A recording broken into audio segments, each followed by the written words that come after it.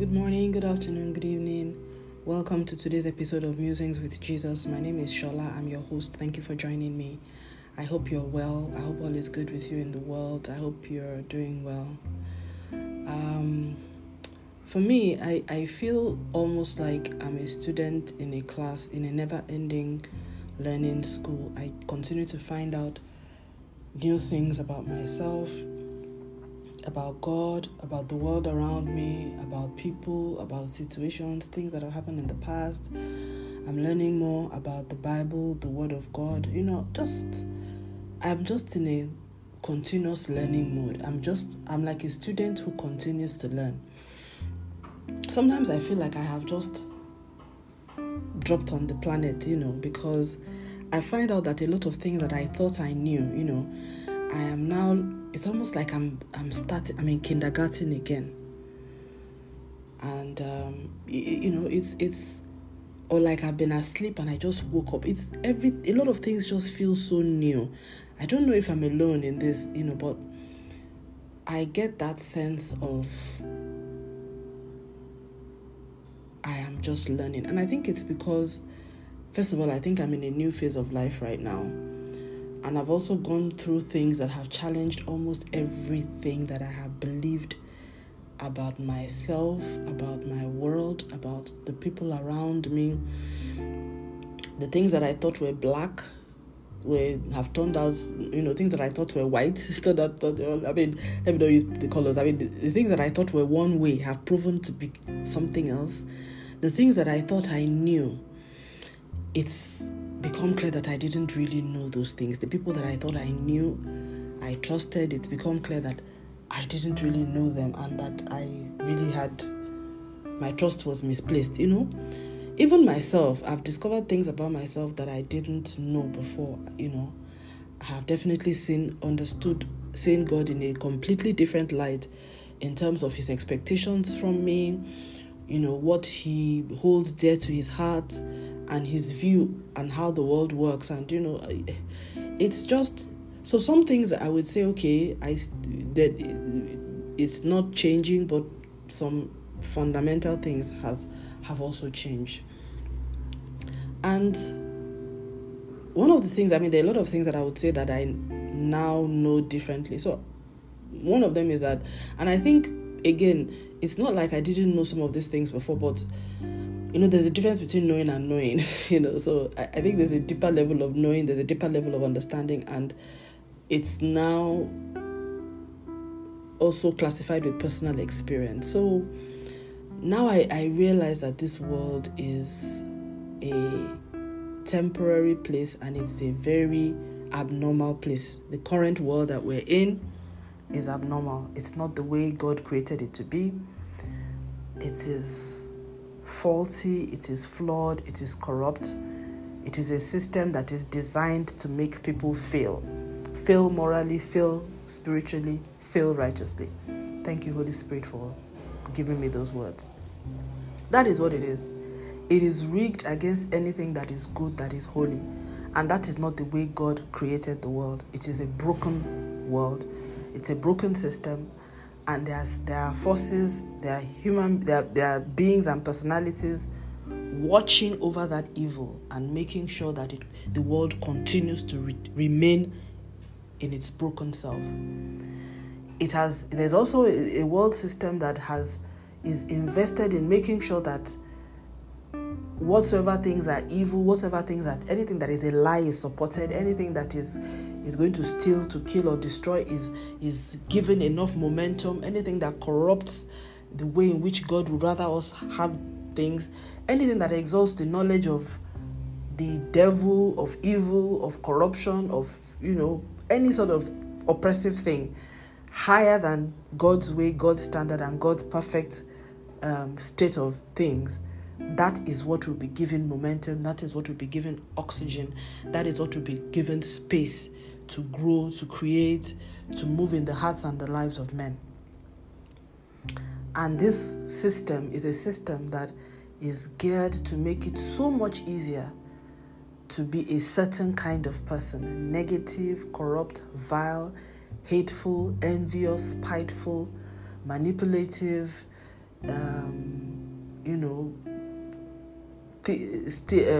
completely immoral, self-serving, selfish, wicked, murderous.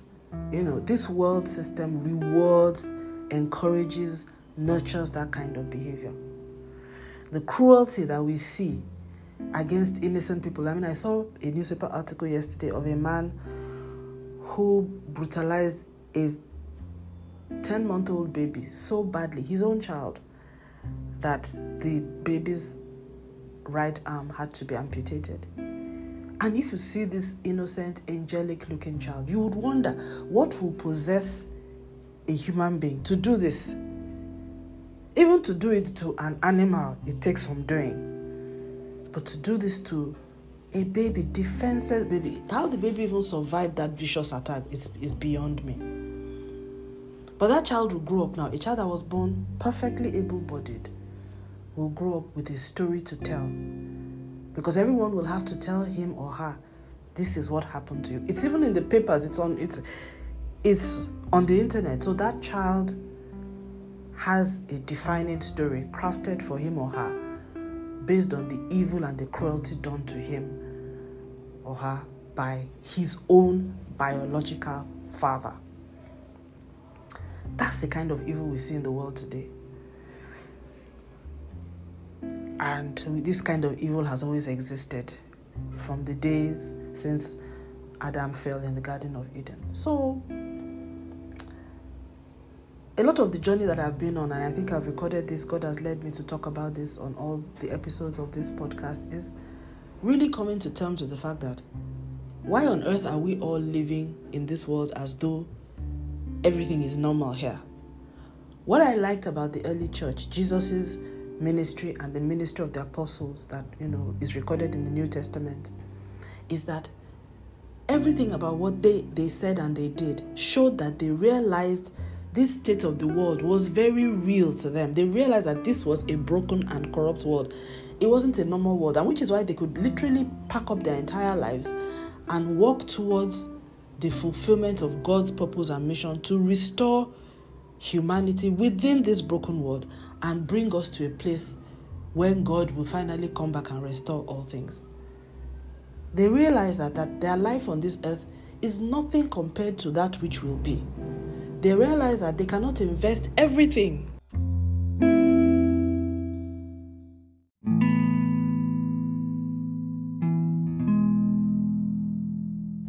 They realize that they cannot invest everything in this natural world as though there is nothing else or this is all there is about it.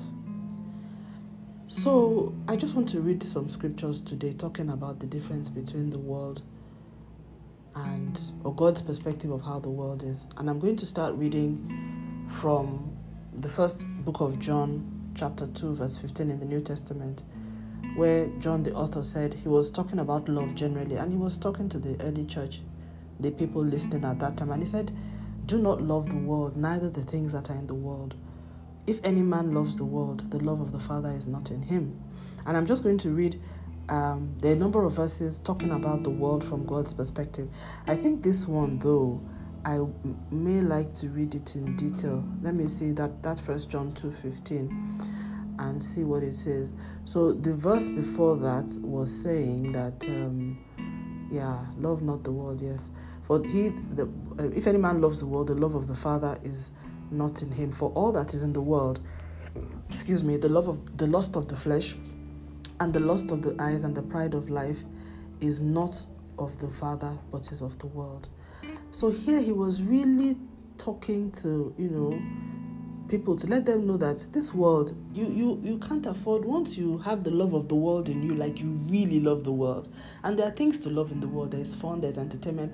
I think people who, there's a phase you go through in life where you've never really had certain kind of challenges, so you just love the world, you love the fun, the youthful exuberance and all that, and whether it's, wine, money, women, whatever it is, just gets you going. But there are some people who then go through certain traumatic experiences, and then the world is not as bright a place as they thought it was.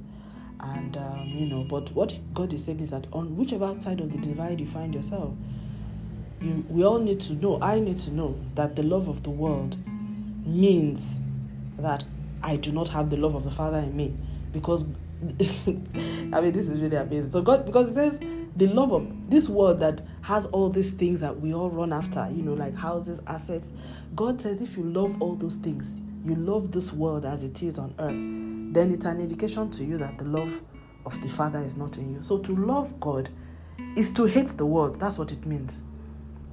Romans 12:2 talks a bit more about this. It says, do not be conformed to this world, but be ye transformed by the renewing of your mind, that you may prove what is that good and acceptable and perfect will of God. Again, Paul, this time a different Bible author, speaking in the book of Romans chapter 12 verse 2, is saying that anybody that is conformed, in other words, you are conforming, you are doing what the world is doing, you are running after the things that people of the world are running after, even though you're a Christian. He says if you are conformed to this world, you will not be transformed by the renewing of your mind, but that the task, the quest of every Christian should be for us to seek to prove that which is the good and the acceptable and the perfect will of God. Again, contrasting the will of God against the behavior of the world.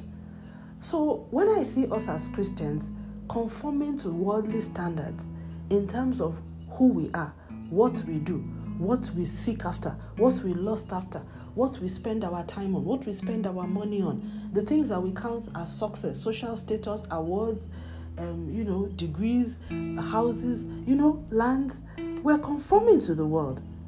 And there is no way, the Bible makes it very clear that a double-minded man is unstable in his ways, that it's not possible for us to have the love of God, to be serving God and serving mammon at the same time. Mark 8:36, this is Jesus now speaking, says, what shall it profit a man if he gains the whole world and loses his own soul? Again, Jesus making that contrast between the world and the soul of a man, between what God has invested in the soul of man and what the world has to offer. You can imagine, this scripture really blows my mind every time I think about it, because, and I quote it a lot even in my conversations with friends, because for Jesus to say, what will it profit a man? He didn't even say, what will it profit all of humanity? He was talking about one man, one life, one soul, one heart, like me.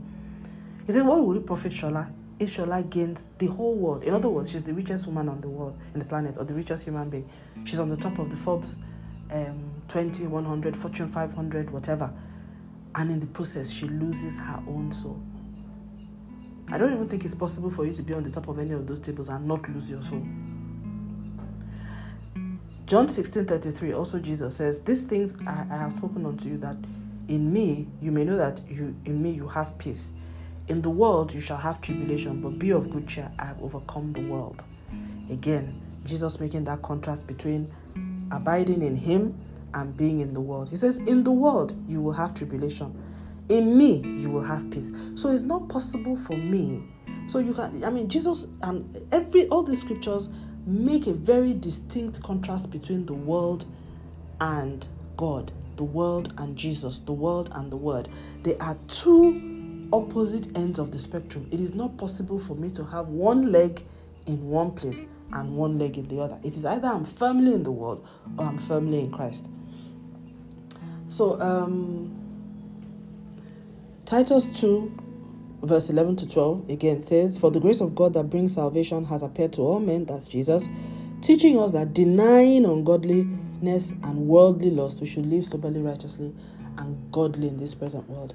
Again, also drawing the contrast between living as a Christian morally upright and living in an opposite way in this world. But a lot of what I'm even focused about is not even so much only about the lust of the flesh. I'm talking about even being what, for instance, James 4:4. James 4:4 says, ye adulterers and adulteresses, know ye not that don't you know that friendship of the world is enmity with God? Whosoever therefore will be a friend of the world is the enemy of God. Now James lays it very clear.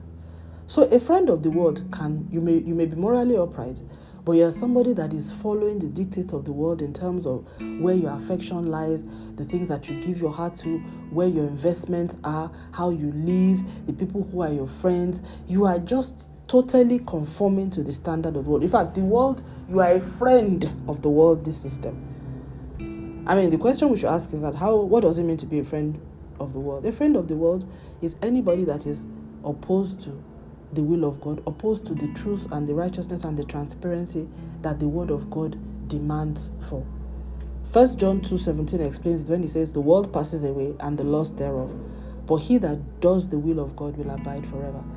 So enmity, friendship with the world, is when we're not doing the will of God. And that will of God can be in terms of obedience to the word of God, or just, the things that one does. For instance, keeping quiet in the face of evil and injustice to somebody else, not caring about what happens to other people because it doesn't affect you. I mean, that's typically world-like behavior. Taking undue advantage, exercising your privilege without any care for those who are less privileged. Those worldly, and then reigning, enjoying the privilege that you have and using it to oppress others. These are the sort of things that I would call friendship with the world.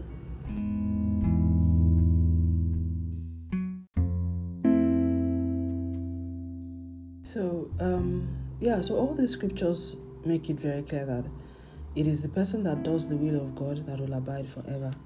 1 Timothy 6:7-8 says, for we brought nothing into this world, and it is certain that we will carry nothing out. And therefore, having food and clothing, let us therefore be content. And 1 John 2:16 says, all that is in the world, the lust of the flesh, the lust of the eyes, and the pride of life is not of the Father, but is of the world. So just living that lifestyle where, I'm so overcome with everything that I have. I'm just, totally just consumed with thoughts about my life on earth.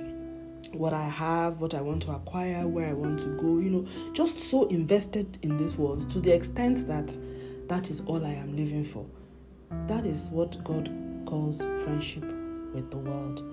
Rather, what God expects is that every Christian should be concerned. What he says we should do in relationship with the world is go into all the world and preach the gospel to every creature. We should teach everybody to observe everything that he has said. That is the way to separate oneself from the ways of the world. And if I look at it personally for myself, it's not something that happens just like that.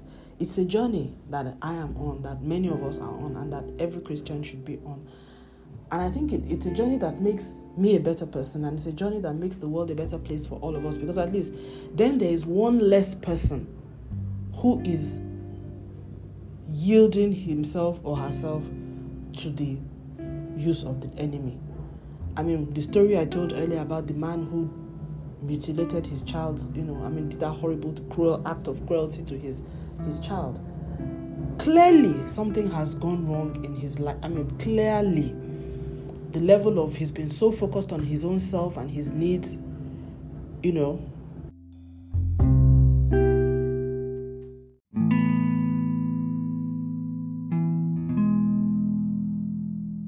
so focused on self and needs that he hasn't, it's just really, really, it's yeah. Anyways, so I'll just leave it at there. And I think for me, because I think, these days I hold a mirror to myself based on what the Word of God says, because I see that, and then when I see people who are role modeling things that are, in the scriptures about how we should love our neighbor like ourselves and, look out for people, I take inspiration from those people. I'm not necessarily looking for inspiration from people that I think are doing something completely different from that. And so it's a journey that I'm on. I am thankful that I have the Word of God as a compass to teach me what to do and what not to do, because I honestly think that if I was to take the way of the world, I would be a very horrible person. I would be very horrible. I would only be concerned about myself. I would only be concerned about my family and getting ahead. I wouldn't care about, how my footprint affects other people, the people that I leave behind, I would be a horrible person. So, and ultimately the world would be a planet full of horrible people. You know how terrible that would be. Without kind, loving, caring, hospitable people on earth. Imagine what this world would be like. Just imagine. So we thank God for the people that He will continue to use to model what it means to be a good citizen, a good person, a child of God, a righteous and a holy person. And Christians should actually be the forerunners in this regard. The fact that today Christians are seen to be judgmental people, seen to be hostile people and hypocrites, shows that we as a people, we have moved very far away from what God intended for us. Because otherwise, if there's one thing we should be known for, over and above every other thing we should differentiated for, separate is love. We should be the most charitable, the most hospitable, the most caring, the most upright, the most credible people on the face of the earth. But we are not. Individual Christians are, but collectively we are not. And it's not just because we have had some kind of people infiltrate our ranks. That's true. But it's also because as a group and as a body, I think we have lost our way. And a lot of the people who are in the positions of leadership and authority are focused on other things. They are actually loving the world, and they think that they can love God and love the world at the same time. They have elevated social status and a sense of belonging and platforming, beyond other things. But what that has done is it has taken them away from the love of Christ. They are completely outside of the spectrum of the love of Christ. So I also can see and say, based on what I have seen in the world today, that it is actually impossible to love God and to love the world. To love God, you actually have to hate the world. You really, really have to hate the world. Like, hate it the way the apostles hate it. Hate it like the way Jesus hated it. To the point that everything that you have here, even if you were to lose it in the twinkle of an eye, it will mean nothing to you, so long as you have God. That's what it takes to serve God. Because any other way, it's not possible to love the two. It's just the way it is. Yeah, so I'll just leave it at that, and I pray that the Lord will do with these words that which He wishes to, and He will cause me, you, and I, all of us, to know Him for ourselves in the way that He intends and plans, and that He will use us for His glory in our nations, in our communities at this time. Thank you very much for listening. God bless you. Stay lifted and have a wonderful day.